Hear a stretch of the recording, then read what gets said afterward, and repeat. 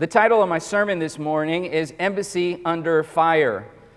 To speak of being under fire is a way of describing conflict.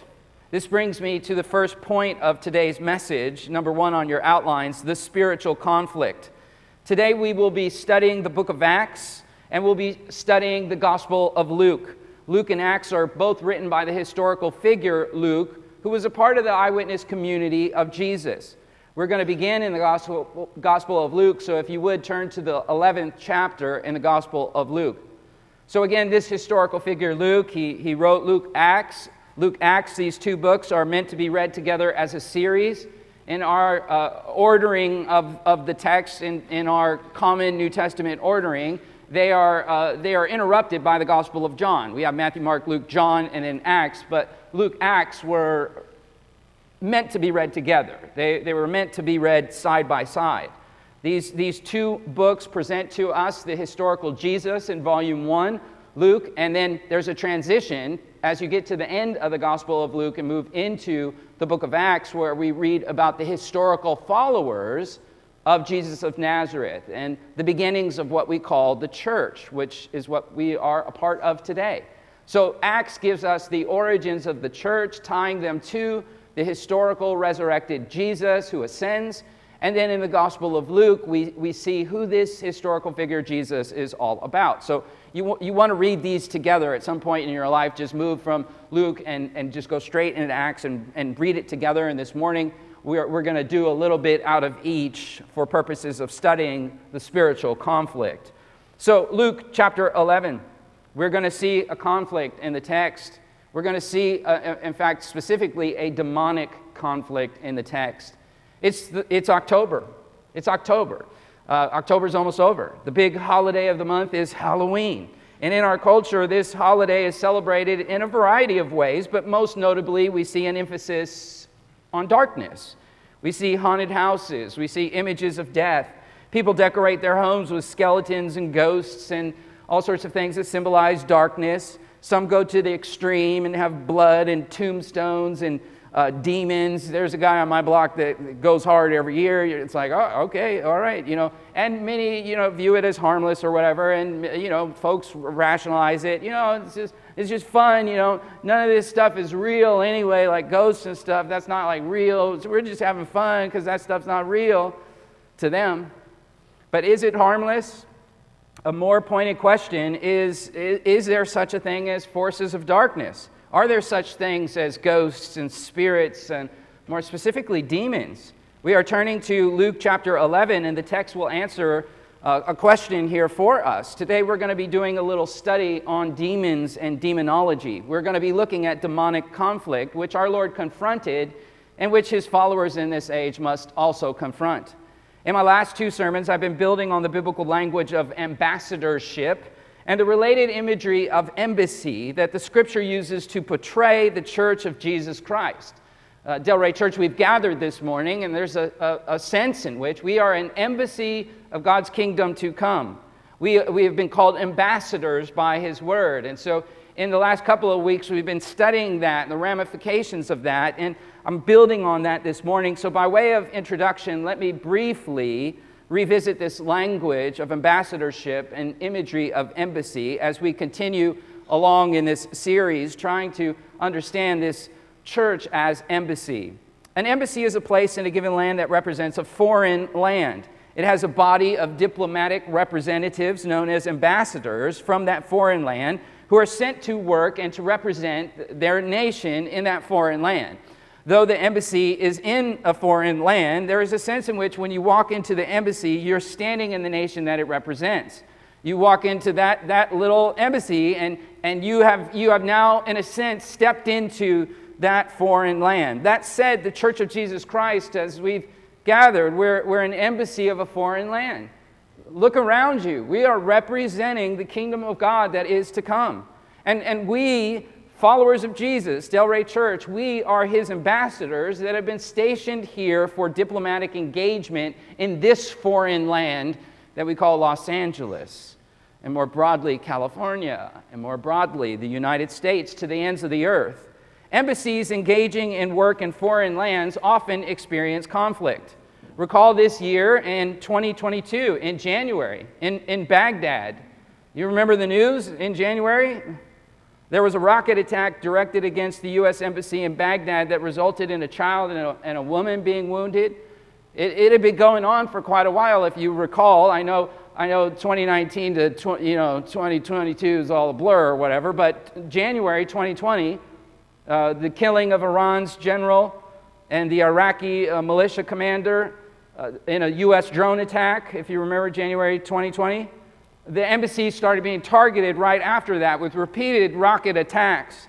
The one in January this year was quite scary. Watching it in the news, I can't imagine even being there as this embassy is under fire.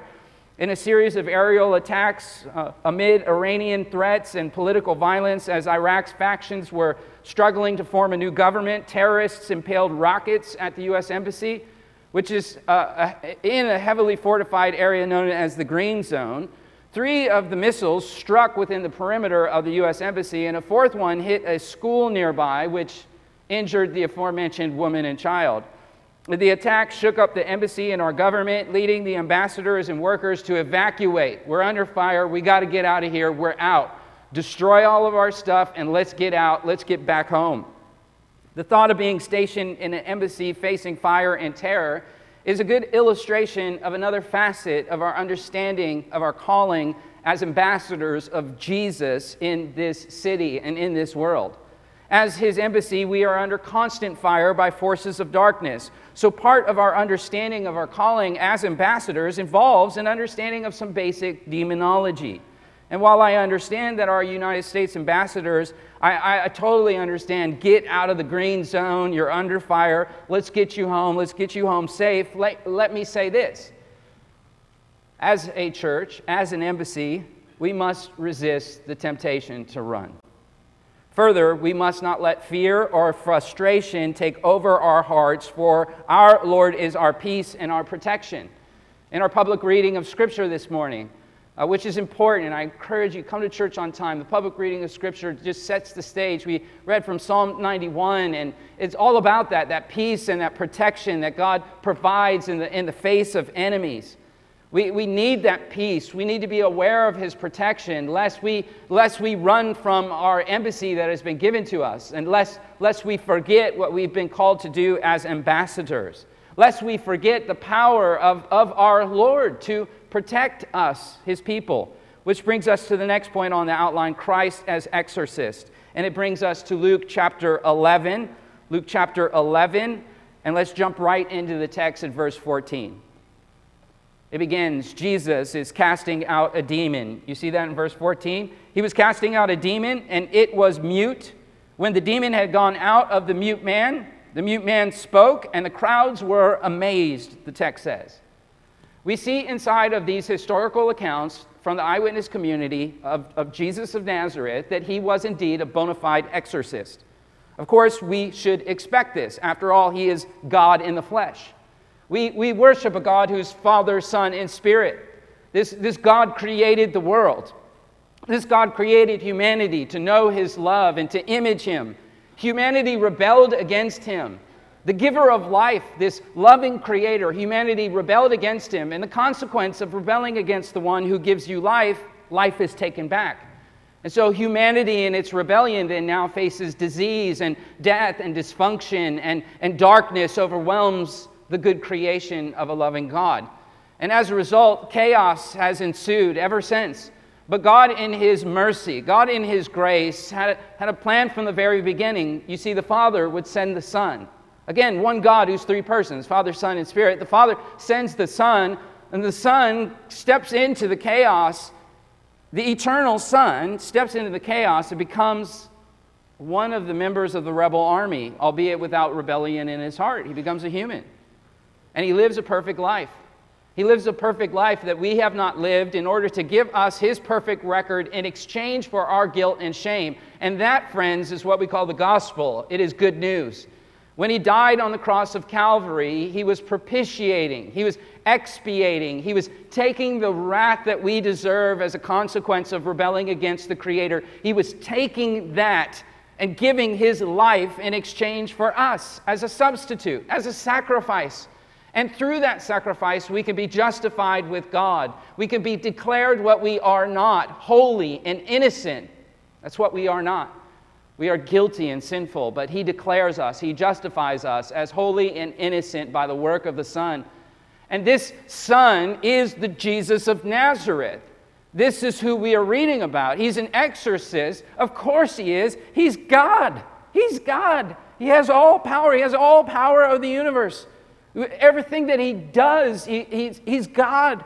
And so the people in the passage in verse 14, they're witnessing this. They're not totally aware exactly who He is, but they see through exorcism, oh, this guy has power, and they're amazed. Now, mind you, the author of the text, the historic Luke, is a medical physician. He's a medical physician. He would be able to discern the difference between a biological or mental condition as opposed to a supernatural ailment like demon possession. In this case, the man's muteness is an important detail, and Luke likes to record little medical details along the way. If you're familiar with his writings, he writes about this man's muteness, and the physician Luke tells us that this muteness was not caused by a physical injury or a condition like apraxia, which is a medical problems that are related to the coordination of muscles that are involved in speech. This isn't apraxia. This is daimonia. This is demonic. This man has a demon. Apparently, there was a visible manifestation of the deliverance, which made it very clear to those who were there watching. The crowds are amazed, the text says. Look back at the text, verse 15. But some of them said, "He casts out demons by Beelzebub, the ruler of the demons." Others, verse 16, to test Him, were demanding of Him a sign from heaven. And here you see the rebellion that I'm talking about in humanity. You're standing in the presence of God, and you want to test Him? You ought to worship Him. You ought to fall at His feet and plead for His mercy. But you want to test Him. That's what you want to do? Yeah, that's what we do. That's what we fallen humans do in the presence of God. We want to test Him. We want to reject Him. We want to find a way around Him. We want to stand above Him. That's what we would do if left to our own devices, and that's why we need the gospel. That's why we need one who stands in our place. That's why we need Jesus of Nazareth to hang on the cross of Calvary and rise up from the dead and send the Spirit to open our eyes to see Him, because otherwise we would be left testing Him. What's this Beelzebub nonsense? I was born in the 70s and, raised in the 80s and 90s. So, when I read this, I can't help but to think about Beetlejuice. Beetlejuice, Beelzebub, Beetlejuice. What's going on here? Beelzebub is a pagan god that the Jewish community, the Hebrews, they used Beelzebub because it was a pagan god. They used that name of this pagan god as a name for Satan or the devil, the prince of demons of darkness, Beelzebub. It's sort of politically incorrect when you think about it. They took the name of a god from another religion, and then they used that for the name of Satan in their religion. That's not, probably politically correct. If we called Satan Allah or something, right? People would be like, "Hey, you can't do that." They're like, "We just did Beelzebub," right? The fact is, all of that said, Satan is behind all false religion. So it is actually theologically appropriate, albeit it might be politically incorrect, but it is theologically appropriate to take a name of a pagan god and apply it to the devil, because that's exactly what the devil does. The pundits in this context are accusing Jesus of performing miracles by the power of Satan. And of course, in this rebellion that I was sharing with you about, the Creator who makes humanity, who loves humanity, and humanity turns and rebels against Him, that rebellion wasn't just a human rebellion. There were forces of darkness involved in that. There's a serpent, Satan, who's involved in that, who leads humanity in that rebellion, who sets the booby trap, who lies to humanity. And so that rebellion isn't just anthropological, it's angelological. Demons are fallen angels. Angels were involved in the rebellion. Humanity's involved in the rebellion, and hence creation is in chaos and under a curse. But God has stepped in, and God has all power, and God has all knowledge. That's exactly what we see in verse 17. Draw your eyes at the text. But He knew their thoughts. Of course He knows their thoughts. He's God. He knew their thoughts, and he said to them, any kingdom divided against itself is laid in waste, and a house that is divided falls. If Satan is also divided against himself, how will his kingdom stand? You say that I cast out demons by Beelzebub, and if I by Beelzebub cast out demons, by whom do your sons cast them out? So they will be your judges. But if I cast out demons by the finger of God, then the kingdom of God has come upon you. The kingdom of God, the very kingdom that we are ambassadors for, the very embassy here at Delray Church, the kingdom come that we're representing. Now Jesus responds to these ones who want to test him, and he says Satan doesn't drive out demons because demons are his friends. A kingdom divided cannot stand. If Satan is running around doing exorcisms, he's not going to get far. That's dumb. It'd be like, having a tag team in wrestling, tag team in the ring, and you smack each other's hands, and you take turn fighting the other team. If the two guys on the one team, Junkyard Dog and whoever, right, and Hulk Hogan, if they start hitting each other with 2x4s, that's dumb. You're on the same team to beat that team. Why would you be attacking your team members? You're supposed to be out there beating the other team. That doesn't even make sense if I'm casting out demons by the power of Beelzebub, because Beelzebub and demons are on the same team. You guys are dumb. That's just dumb. So he's just, in front of everyone going, that's dumb. Verse 21. He continues showing them how dumb they are. When a strong man who is fully armed guards his own house, his possessions are undisturbed. Right?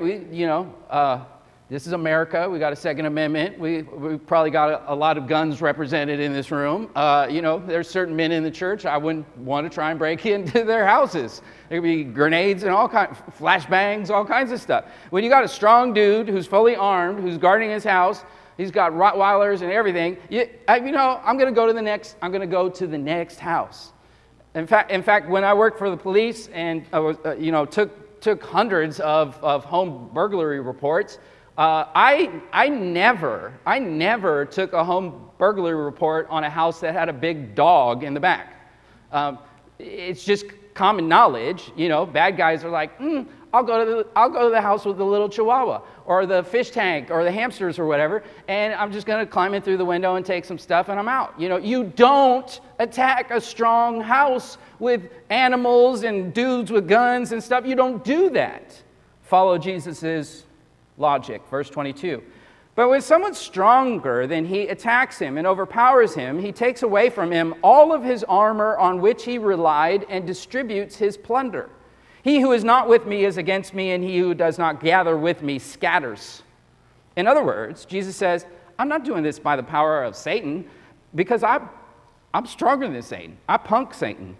Like a burglar who breaks into a house and ties the homeowner down and takes all of his stuff in front of him and shoots his dog and, just takes all of his stuff, right? Jesus comes in and overpowers Satan. I'm stronger than you. I'll tie you down. I'll take all your stuff. I'm stronger than you. Follow the illustration. Jesus enters Satan's house and totally humiliates him and jacks him. Satan's house is the world. Jesus had an encounter with Satan earlier in the text of Luke. We don't have time to go back to it, but you may recall when he was in the wilderness and he shows the devil's impotent against him. Satan can tempt him all he wants, but it does nothing to Jesus. Jesus wins. He's stronger. His little pinky finger, he's stronger. Mind you, this is not a mere display of strength. Jesus enters the world and does what our forefather Adam did not do. Jesus takes dominion over Satan. Recall that our mother and father, this rebellion that I've been talking about, they were commanded by God to take dominion over the creation. The kingdom of darkness had invaded it. You take dominion. Dominion, is expressing hostile forces, you see. Our mother and father succumbed to that. They did not take dominion. Behold the second Adam who has come, and he takes dominion over the darkness. So the pundits claim Jesus is doing exorcisms by Satan's power, and Jesus said, yeah, no, bro, that's not the case. Why would I use his power when I'm stronger than him, right? Why, Kimbo Slice, the notorious backyard brawler, doesn't need Richard Simmons to win a match. I'm going to harness the power of Richard Simmons. That would be a crazy celebrity death match, right? Kimbo Slice and Richard Simmons. But look at what the text says, verse 24. When the unclean spirit goes out of a man, it passes through waterless places, seeking rest and not finding any. It says, I will return to my house from which I came. Okay, help me with that one, Pastor Matt. What's going on? Demons and waters and what's going on? Well, demons are often associated with waterless places like deserts.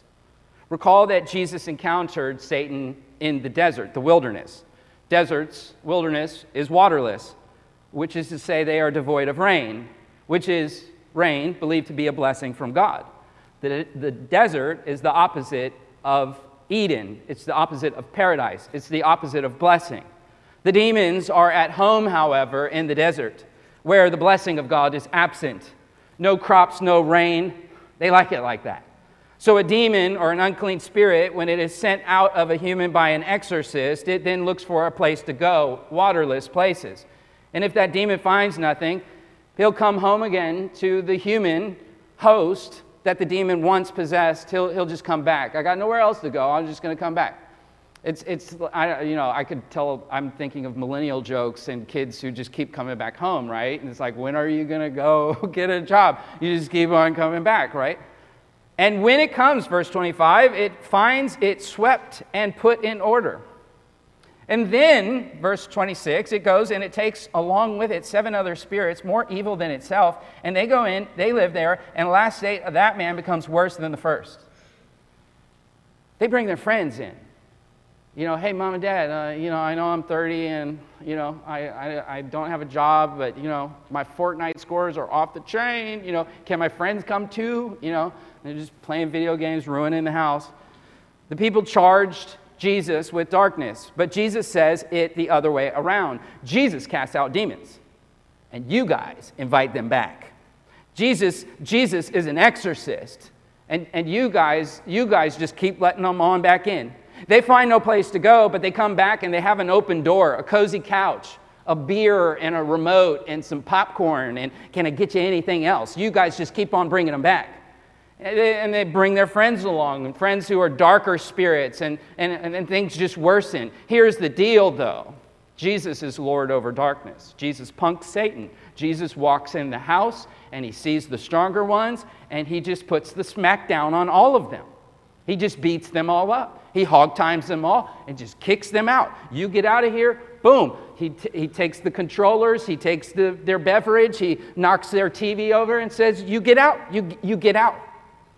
And he taught his followers to do the very same thing. In Mark chapter 3, we see Jesus passing powers of exorcism to his followers. Look at the text. He goes on the mountain, he summoned those to himself that he wanted, that came to him, and he appointed 12. So that they would be with him, and they could send them out to preach. And to what? What? Have authority to cast out demons? I mean, I know he sent them out to preach and stuff, but he gave them authority to cast out demons too. I want you to preach, and I want you to go punk the kingdom of darkness. You're my ambassadors in a foreign land. The embassy should be a place that never gets overthrown. Where rockets are hurled our way, we're going to be under fire, but we have power over the fire. And that's exactly what Jesus' followers did. That is exactly what we see the apostles doing. But Pastor Matt, they're apostles, right? And like apostles, that was like a specific office in the first century, and like we don't have those today. And granted, on TBN and weird corners of church, there are people who call themselves apostles, but that was back then. We don't do that today. No. The apostles taught the disciples to keep doing this, to keep casting out the darkness, which leads to the next point on the outline, confronting evil.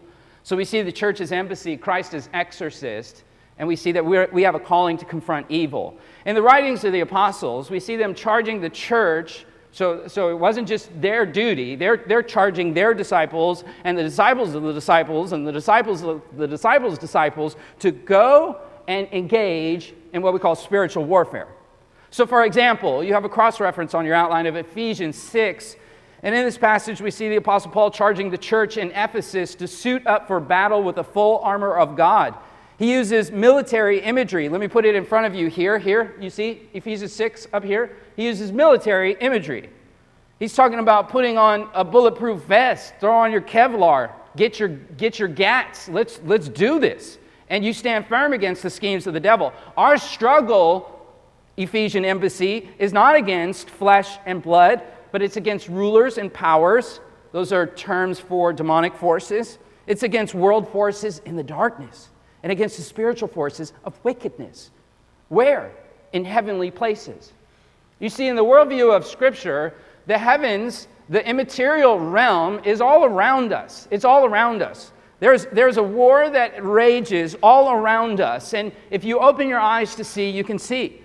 In fact, there's a passage in 2 Kings chapter 6 where the prophet Elisha is in the midst of, there's a military conflict going along with the Syrian army, and Elisha is there with his homie, and his homie's panicked. He's like, we're about to lose, we're going to die, or whatever. And Elisha prays for his eyes to be open. And God opens the eyes of the guy, and the guy looks around, and he sees the heavenly host all around him. Like the dimension, this immaterial dimension that I'm saying is all around us that you can't see with your cornea, with your eye. It's there, and he opens his eyes, God does, to Elisha's servant, his buddy, and he goes, oh, okay, yeah, everything's under control. Yeah, we're winning. We're winning. We are winning this. There are, Ephesians 6, spiritual forces of darkness in heavenly places that are overlapping with the earth. There is a war that is raging, Delray Church, and we are, in a sense, behind enemy lines as this embassy. We are, Delray Church, an outpost of the kingdom to come, placed in a fallen and evil world.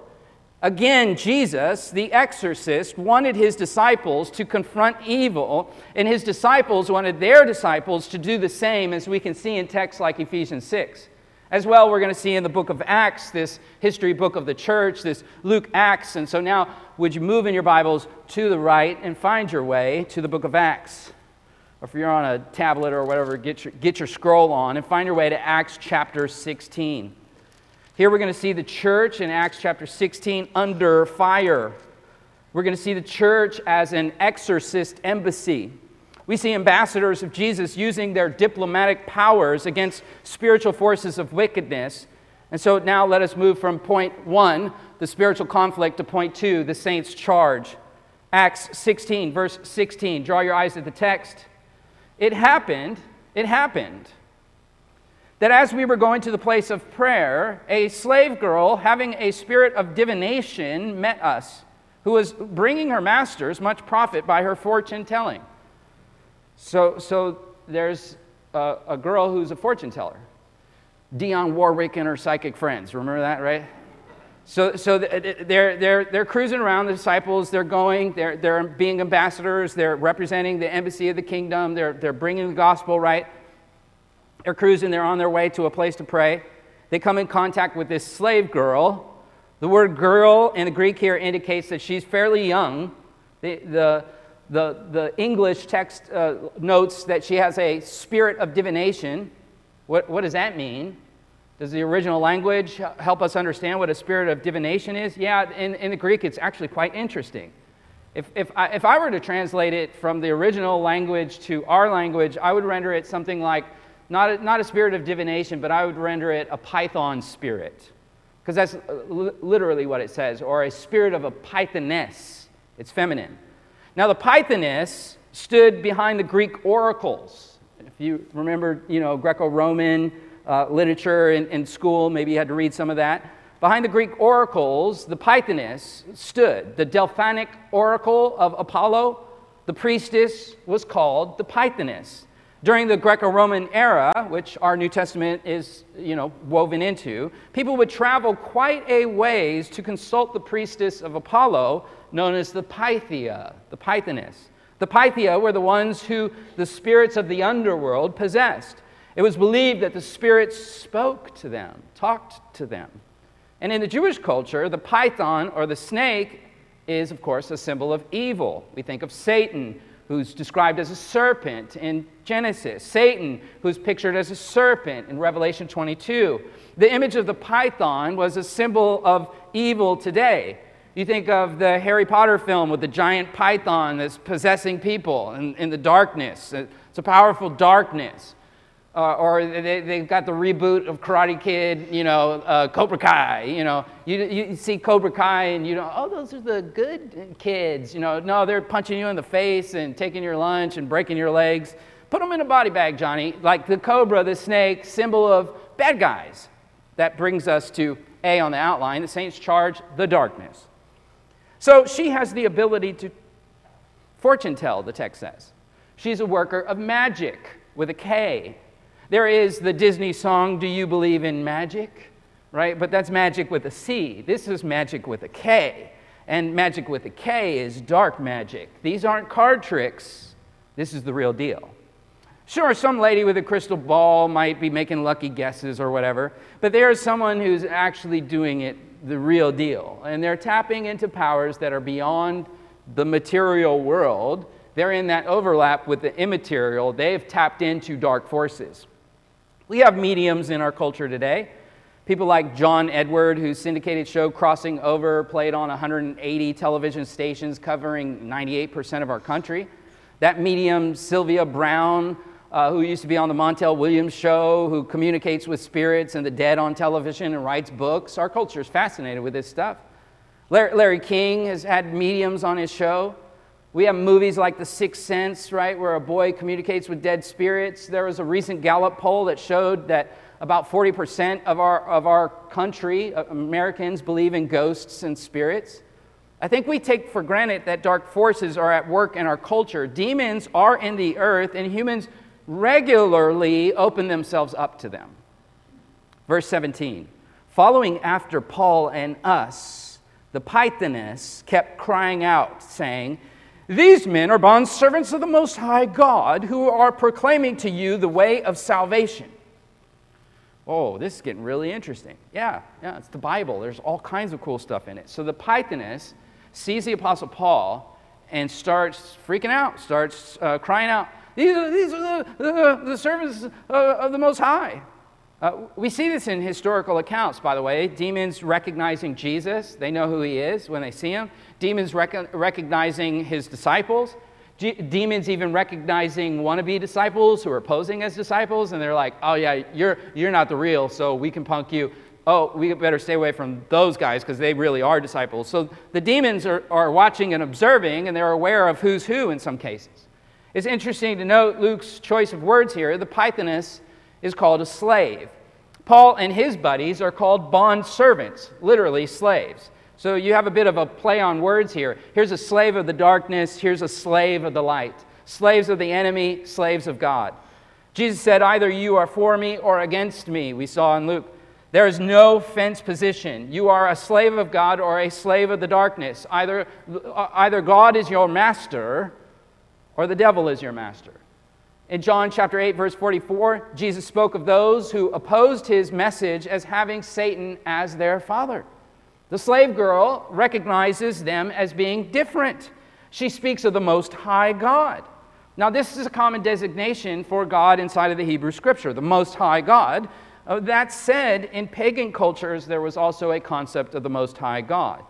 A henotheism, where you have all these gods, but there's one who's sort of above them or stronger than some of the other ones. And so it's not entirely clear whether she's noting in terms of like the Hebrew Bible, Most High God, or a henotheistic pagan concept of the Most High. But what is interesting here is that demons are watching and they're learning.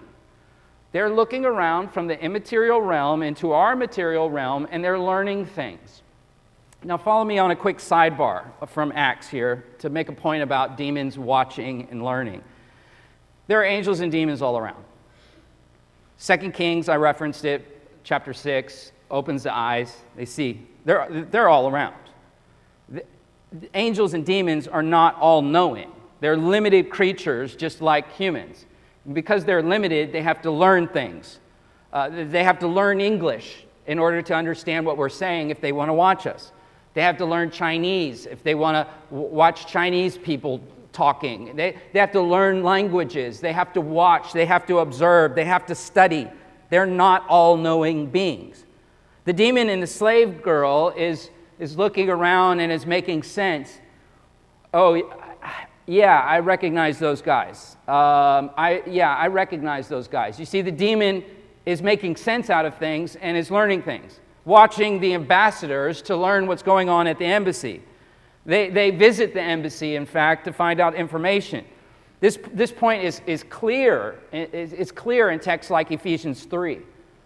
Follow me. Ephesians 3 indicates that angels learn by watching the church. Ephesians, I'll put it in front of you so you can see. In chapter 3, verse 10 here, the recipients are angelic hosts in the heavenly realms. These rulers and authorities here in Ephesians 3 refer to both good and evil angels. It's very clear in Ephesians 6:12, which we saw earlier. The angelic hosts of fallen and holy angels watch the church to acquire information. Again, they're not all-knowing, so we shouldn't be surprised that they learn from watching and listening the church, especially fallen angels who've been exiled from heaven. Outside of Ephesians, which you have in front of you, the Apostle Paul writes about this in 1 Corinthians.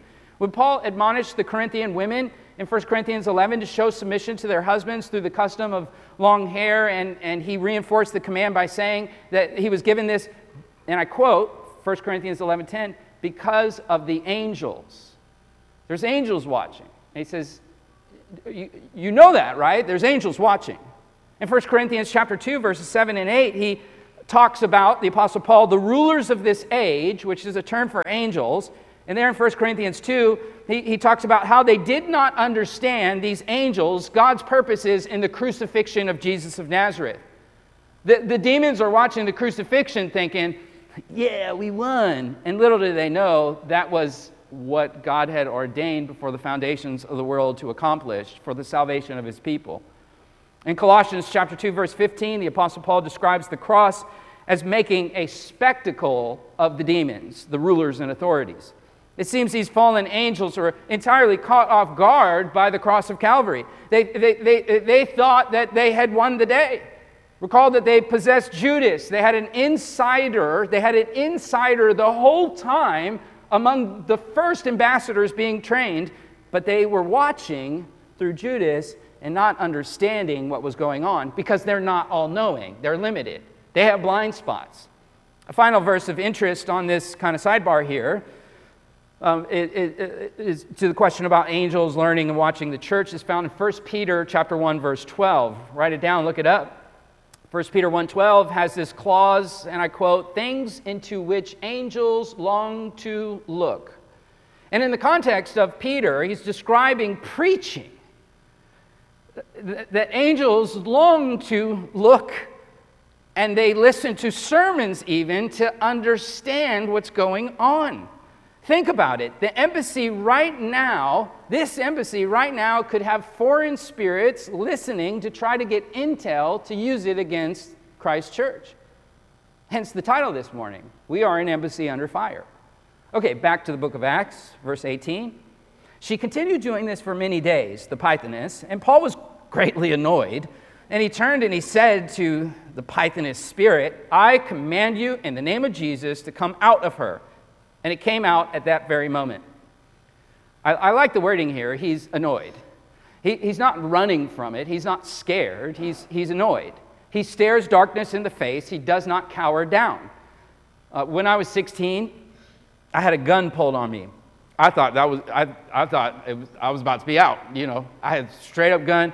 This dude was mad at me. It was at a club. I used to rap. I embarrassed him. He wasn't feeling good about it, so he caught me outside the club, put a gun right in my face, and I thought, man, I'll stop rapping and humiliating you, but now you're just going to kill me. And anyway, I was scared to death, froze, and one of my friends jumped in this guy's face and took it, and it was like, I thank God for this guy for the rest of my life, because I was scared to death. I was froze. I was scared. My friend, however, apparently has had experience with guns being pulled on him. He just jumped in, super annoyed, slapped the guy around. Woo! He saved my life, right? Paul has a gun to his face. He's not scared. He's experienced. He knows what he's doing. He's done this before. He's done this before. I'm not scared of the darkness. Frankly, it's just annoying to me. So let me cast it out. In the name of, that speaks of authority. Stop in the name of the law. When you work for the police, you can do that. You can stop people in the name of the law. Now, if you don't have that authority, you can't. I can't pull people over. I can't do that. Roll my window down. It doesn't work. It doesn't work. Doug Woodhams can, He can. I can't. I can't do it. I don't have that authority. You see, you have different authorities that are given to you in life. I don't have the authority to operate on people. That would be scary, right? I don't have that authority. I've been given the authority to teach God's word. Church, you've been given authority over the kingdom of darkness. Just wrap yourself around that. Christ took civilians and made them officers, made them diplomats, made them ambassadors, gave them authority. Like diplomats and ambassadors of an embassy, you have authority to represent him. Recall the Great Commission, Matthew 28, to go and make disciples. What did he preface it with? All authority has been given to me. Go therefore and make disciples. His authority has been passed on to his church.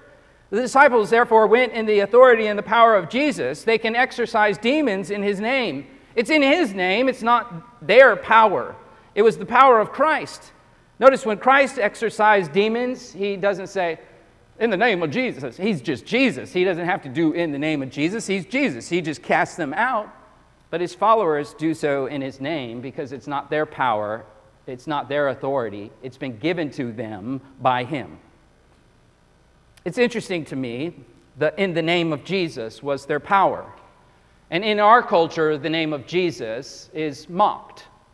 Right? When someone curses, who do they curse? Jesus, God, right? I've never heard anyone stub their toe and Buddha, BD, but I hear GD all the time. Anyway, back to the text. The passage says the demon came out immediately. This is awesome. Immediate action. And that said, it doesn't always happen that way. Sometimes it takes time. For example, in Matthew chapter 17, 21, if you're taking notes, after doing an exorcism, Jesus taught his disciples this. He said, sometimes they don't go out like that. Sometimes it does not go out except by prayer and fasting. Sometimes it takes time. The apostles, the disciples, don't have unlimited power. Sometimes it takes time. I think of the Apostle Paul, who wrote in 1 Thessalonians chapter 2 about the devil preventing the church from advancing. You recall this text? We wanted to come to you, I, Paul, more than once, and yet Satan hindered us. So with this in mind, we must remember that Jesus actually promised, Matthew 16, 18, the gates of hell will not prevail against the church. That's a quote from Jesus. Evil can press back against the embassy of the kingdom. Sooner or later, we shall overcome. Sooner or later, we shall overcome. Sometimes it's immediate. She goes right out and acts. Sometimes it takes time. But it is never without a fight. Which brings us to the next point on the outline. We move from the darkness, A, to B, the drama. Look at verse 19. When the masters saw their hope of profit was gone, they seized Paul and Silas and dragged them into the marketplace before the authorities. Drama, they're upset. Why are they upset? I mean, this girl's life has changed. You should be happy about it. Well, they're not happy about it because the girl was making them money. They were pimping her out. So you're messing with my cash flow. We're trying to be big pimping, spending the G's, and you just delivered her. I'm not excited about that. Verse 20, and when they had brought them to the chief magistrates, drama, they said, these men are throwing our city into confusion, being Jews, and proclaiming customs which are not lawful for us to accept or to observe, being Romans. So it gets a little racial there. It gets a little ethnic there, There's these Jews over here, we're Romans, right? You see the socio-cultural kind of ethnic tension. We're above them. They're coming in here, messing with our ways, imposing their religion on us. The chief magistrates were Roman officials in charge of the civic activity for the various areas in the Roman Empire. They're like judges who make decisions on matters. Magistrates, right? The owners of this slave girl in the town take it to the magistrates, to these judges. And what is their claim? These foreigners are messing with our Roman ways. Now, of course, that's just an excuse because it wasn't about culture, it was about economy. They were messing with their cash flow. And like our cancel culture today, in which we have a bipolarized right and left, and both of them will use their powers to shut down and silence the other, just like today, so too these men are so threatened, so they're going to use force to cancel the Lord's servants. Good luck with that. But like I said, it's often not without a fight. So the drama moves to detention. Look at verse 22. They get beaten with rods. Look at verse 23. More beat downs. They're just getting tossed around. Verse 22, 23. Verse 24, they're thrown in detention. They're placed in jail. So they get beat up. It's humiliating. It's a public beating. It's one thing to take a beating in a corner and no one's looking. But to get beat up in front of a bunch of people just makes it worse. I don't know if you've been to in a street fight before. It's just not fun, especially if you're taking hits in front of everybody, especially in this age where everybody got a cell phone and they can just post it online, and for the rest of your life, you're that kid who got beat up, right? There's no Larry H. Parker to help you. It's just mob justice. It's madness. And behind it all are forces of wickedness and darkness. This is demonic. It is easy. It should be easy for us to see how demonic this is. Now, that said, one of the challenges that we have today is it's not easy for people to see the demonic dimension because there's so much skepticism in our culture. In fact, I think it's invaded the lives of many believers. And they just live their life as though there's not angels and demons all around them. And stuff happens and they're not taking authority. Stuff happens and they don't have the armor of God on. They're not looking at the world and seeing this. They're like Elisha's servant who doesn't see. And so you might be panicked on one extreme, or on the other extreme, you're just couch surfing. You don't see it. We shouldn't be surprised that people don't see it. 2 Corinthians 11:14 says that the devil disguises himself. He disguises himself even as an angel of light. This is one of the reasons why with false religions like Mormonism and claims of, well, an angel, Moroni, came to me and told me that this is the truth. And you're like, yeah, but angels telling you things, that's, the devil, like, he likes to put on a costume and be an angel and do that sort of thing. He blinds people from seeing. I see this in our culture so much, and you see, darkness, and you see people stepping into the darkness and doing dark things. And then in the culture, like if we say something about Jesus or whatever, it's like, oh, you guys are like, you believe that? You believe Noah's Ark? You believe whatever? I'm like, you read tarot cards. What are you talking to me about? I got this 2,000-year-old book that has all these manuscripts and evidence for it, and you're playing with like Ouija boards and tarot cards, and you got Eckhart Tolle. That's the authority of your life. Get out of here. There was a popular interview on Oprah Winfrey of the woman Esther Hicks. You can go on YouTube later today. Oprah, Esther Hicks. Esther Hicks channels a demon named Abraham. Channeling is communication with the spirit world, if you're not hip on the lingo there. And you could go on YouTube and you could see it. And it's interesting because the world is skeptical when a Christian says something about angels or something. But, when Esther Hicks is doing it, we're like, oh, well, Oprah said it's got to be, Oprah said it's got to be true. But there is something that is going on Oprah and Esther Hicks. And we are culturally inoculated from seeing these things. As Christians, we believe in the power of darkness. We believe in personal beings. And we ought to act like it.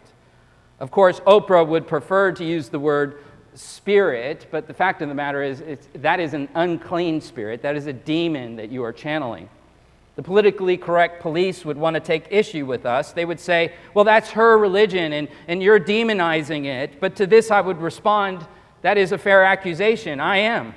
Because the fact is, demons take advantage of people's worship of their false gods and false religion. Furthermore, I'd ask the PC police, what if it's true? Because, friends, that is the issue.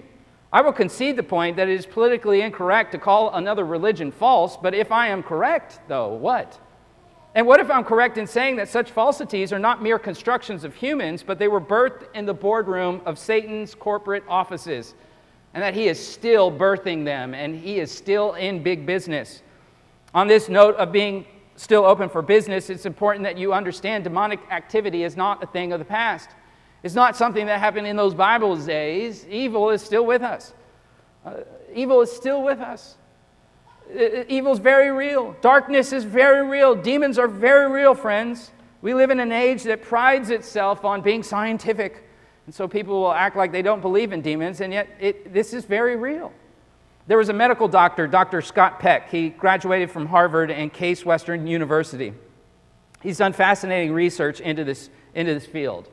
Dr. Peck was raised in a secular home without religion. In his medical practice in psychiatry, he came to believe, however, in the existence of demons. He worked professionally as the chief of psychology at the Army Medical Center in Japan and assistant chief of psychiatry and neurology in the office of the Surgeon General in Washington. Dr. Peck became involved in a case of a patient who was possessed by demons, and he did so initially to prove the devil's non-existence as scientifically as possible. And yet he became convinced in the process that demonization was very real and that scientifically we can document this. In 1983, he wrote a book, People of the Lie, which took a medical look into the face of evil. In chapter 1 of this book, entitled Of Possession and Exorcism, he explored the possibility that the devil and smaller demonic spirits could entrench themselves inside of human souls. The chapter briefly described 2 clients who Peck believed were under the possession of the devil, and ultimately he performed an exorcism on these clients. Dr. Peck wrote another book called Glimpses of the Devil, in which Peck returned to this dark chapter.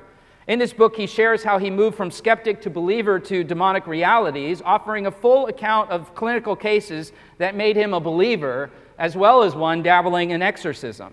He videotaped exorcisms, dialogued and scientifically documented these things. This book, in fact, is a case report of 2 women who underwent exorcisms in the 1980s. Jersey Babcock, a Connecticut mother in her late 20s, and Rebecca Armitage, a 45-year-old multimillionaire from the Big Apple. One exorcism was successful and one was not. Dr. Peck documents how during exorcisms, the women's faces turned hideous shapes, patients displayed immense physical strength, snake-like pythoness phenomenon. Demons spoke to the exorcist through their possession. He could actually talk to them. Just a few years ago, there was a movie, The Exorcism of Emily Rose. It captured people's attention because it was retelling an actual historical case with Anneliese Michael, who was a German woman who suffered from demon possession since her late teens. Her symptoms were very dark and deranged. I care not to repeat them here. But this particular account of demonization ended in the death of Anneliese. It's a very jarring account. A few years ago, the New Oxford Review had a medical doctor, Richard Gallagher, who documented a case of demon possession. Board-certified psychiatrist, associate professor of clinical psychiatry at New York Medical College. He went on to be on faculty at Columbia.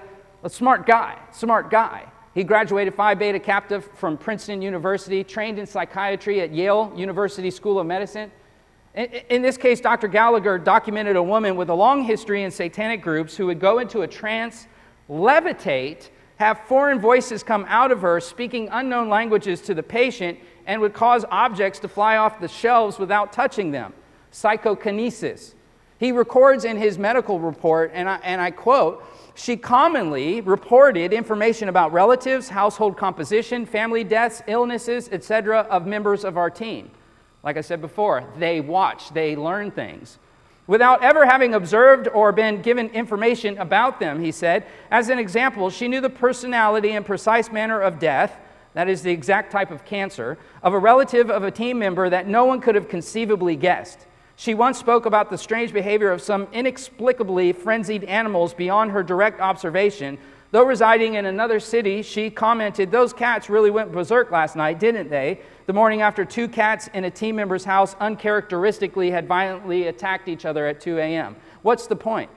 I speak of Dr. Gallagher, I speak of Dr. Peck, 2 highly educated and esteemed physicians.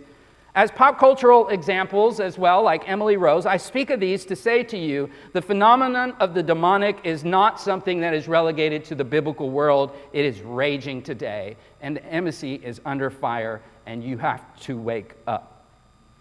You have to take the authority that has been given to you and push back against this.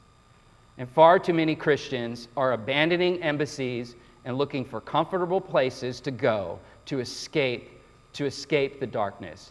But we have been called and ordained and placed to be in the darkness, to offer deliverance for a world that is under the spell of the darkness.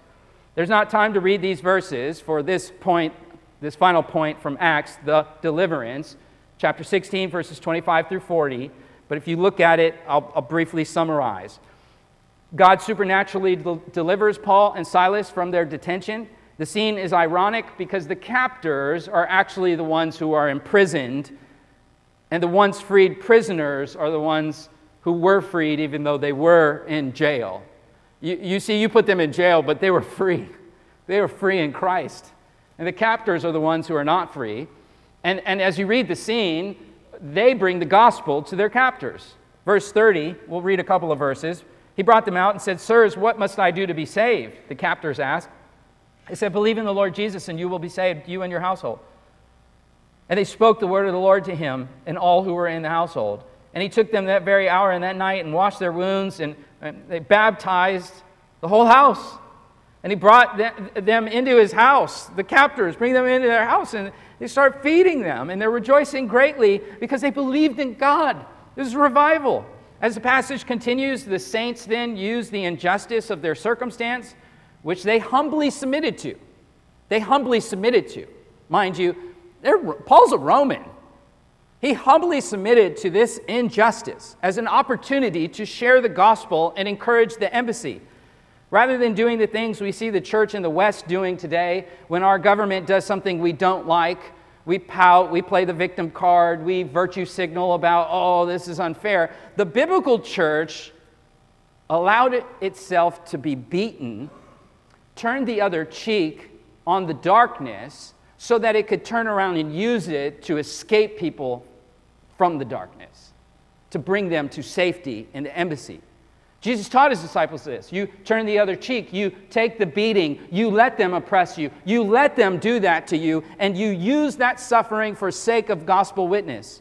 Unlike moderns and really unlike the kingdom of darkness that hates to suffer, the church embraced suffering for sake of Christ and the mission field that Christ had given them. Let me land the plane here. We went from the spiritual conflict, the saints' charge, now some sobering conclusions. A first point that I want to give you out of three as we conclude is it's time to get serious. We've been talking about the biblical language of ambassadorship, related imagery of being an embassy. We've been studying what it means to be spiritual immigrants representing a foreign kingdom. And today I focused on the dimension of how the embassy is under fire, these dark forces that are all around us. And we need to get serious about this.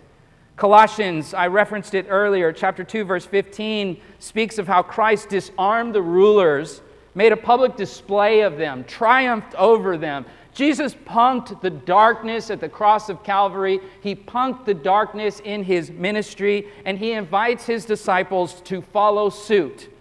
He's disarmed the enemy, and he's armed his people. He took the teeth out of the lion and invites his disciples to go hunt down that toothless beast in the wilderness. In Acts, we see in verse 18 how Paul approached the darkness. We see how he invokes Christ and the darkness comes out. We saw the wording there. He's annoyed. He's greatly annoyed, the text says. The word that is used there in the original Greek is diaponeomai. It literally means to get mad at. It is time for the church. It is time for the church to get serious and to get mad at this darkness. It's time for us to look at this and have some Apostle Paul in us and be irked by this stuff. Get angry at this stuff. You see what's going on. You see demonic stuff in the culture. Children mutilating their bodies to so-called change their gender and what. You see dark stuff going on. Who do you think's behind this stuff? And so often we get irked at whatever the politicians, these people are doing this goofy stuff, and we get mad at the political dimension, forgetting the spiritual dimension that we actually have authority over, and we need to walk like it. We have a tendency to be afraid of the darkness. We have a tendency to ignore the darkness. If a demon entered most Christian homes, it would be undetected. And if encountered, it would be avoided. It is time to stare down the darkness. It is time to invoke the name of Jesus and expel out spirits that oppress and destroy those we love. While theologically I affirm that Christians cannot be possessed by demons or unclean spirits, since they are possessed by the Holy Spirit, I'm afraid that many think because we have the Spirit that we're somehow immune from attack. The truth is, we can still be oppressed externally by the darkness. Internally, our soul has been inhabited by the Spirit, but we still live in a world that is inhabited by demons and darkness and the prince of demons, Beelzebub. But Jesus is our strong man who has overpowered his house, and he is our big brother who protects us on the playground from these bullies. Right now, our country is in turmoil. There's fear of the state of economy, the price of gas, and all sorts of things. It's scary, depending where your mind is and when you're looking at stuff. But the reason, at least one of the major reasons we're in a mess as a country is due to our sheer materialism in our culture, our selfish pursuit of stuff at the expense of the well-being of others. It has been said that we have more empty guest rooms in America than we have homeless. And the point is, people live for themselves, their goals, their purposes, their whatever. We get all we can all we get, we sit on the can. And part of this message for today is to see, look, we need to get serious about the darkness, and we also need to let go of our stuff. We may think that it's just buying what we need, but the fact is, we don't need it. We can live without it. You fill up your house with a lot of stuff that you don't need. Materialism blurs our vision. The consumerist American dream, our cars, our houses, our homes, our clothes, the things that we tell ourselves we need, and woven into this, the kingdom of darkness uses it to get ambassadors into obesity and fatigued sitting on the couch. It's time for us to see that there's evil dimensions in our stuff. Where do you see this in the text, Matt? Well, I'm glad you asked. Acts 16:19. Her masters saw that their hope for profit was gone. They seized Paul and Silas and dragged them into the marketplace because of that. Their hope for making money had gone out of her. That is evidence this was not mere fortune telling. It wasn't trick, it wasn't gimmick. It was a real demon, and they knew it. Think of the oppression in this passage. It's a young girl, the most vulnerable in the culture. You should be protecting her. You're pimping out a young girl. She's said to be a slave. These are human traffickers using her for money. They subject her to darkness so they can make a buck. It makes me think, even today, human trafficking is larger than it has ever been in the world and in our economy today. Our coffees, our chocolates, our clothes, child labor, slavery. Demons and darkness are still involved in this, and it needs to be exposed. All right, final point. We need to love God in our suffering. In this passage, we saw the disciples suffer for Jesus. They could have avoided the whole thing. They could have kept their mouths shut. They could have run. They could have hid. They could have, this is too hard. They could have gotten out of there. They were beaten, and they took the beating. It's illegal for a Roman citizen to be beaten before imprisonment, before a trial. And Paul's a Roman citizen. He could have invoked his citizenship, but he didn't. He didn't. Later on he does, and he uses that as a door for ministry. But he embraced suffering in order to lead others to Jesus. This is countercultural for us today. It is not normal to suffer in this manner for a message over news, right? But they suffered for it, and it raises the question for us, are we willing to suffer for the gospel in the city of Los Angeles, in California, in this place we call America? Are we willing to suffer for the gospel to the ends of the earth? You know, to get a message out into the world, it requires suffering and sacrifice. People pay to get their messages on Google. Those goofy, weird algorithms, right? You want to buy this, you want to buy this. I actually do. How do you know that, right? People are spending money to get that message out for you to hear it. It costs. It costs. And we need to embrace that cost as ambassadors for sake of the gospel. And we need to see the joy and the honor that we have in suffering for Christ. They were beaten for their faith, and they saw that as joy. There's a joy to suffer for the one who suffered for us on the cross of Calvary. And so as we come now to worship, as we come now to the table, as we come to the table, we have before us the bread and the cup, and we think of how he suffered for us. The Bible tells us he did it for the joy set before him. He hung on the cross, impaled on the cross in utter joy. When life seems hard, when we start the "oh, woe is me" stuff, we start, just feeling sorry about ourselves and the rest. The cross and the gospel are what are going to shake us out of all of this. Sharing the gospel to this world that is in need. It begins here with us. So as we come to the table, let us seek the Lord in repentance and faith. Let us open our mouths and our hearts in song. Let us seek him and have him open our eyes to make us aware not just of the darkness and that we're under fire, but also of the victory that we have in Christ. Amen? Let me pray. Father, we thank you for your word. We thank you for your Son. We thank you for your gospel that calls us to the Son. And Lord, now as we come to the table, the sacred meal that your Son offered to his church, we pray, O God, that you would work through the symbols and through the word preached today to draw us in repentance and faith. We see that we are your embassy. And like any embassy, there's a lunch break, and ambassadors come together and have a meal on that lunch break.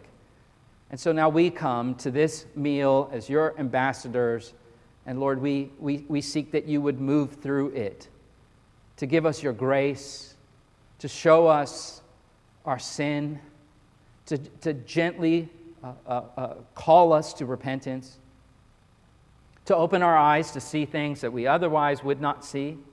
Lord, have your way in the close of the service as we come to the table and we sing praise to you. In Jesus' name, amen.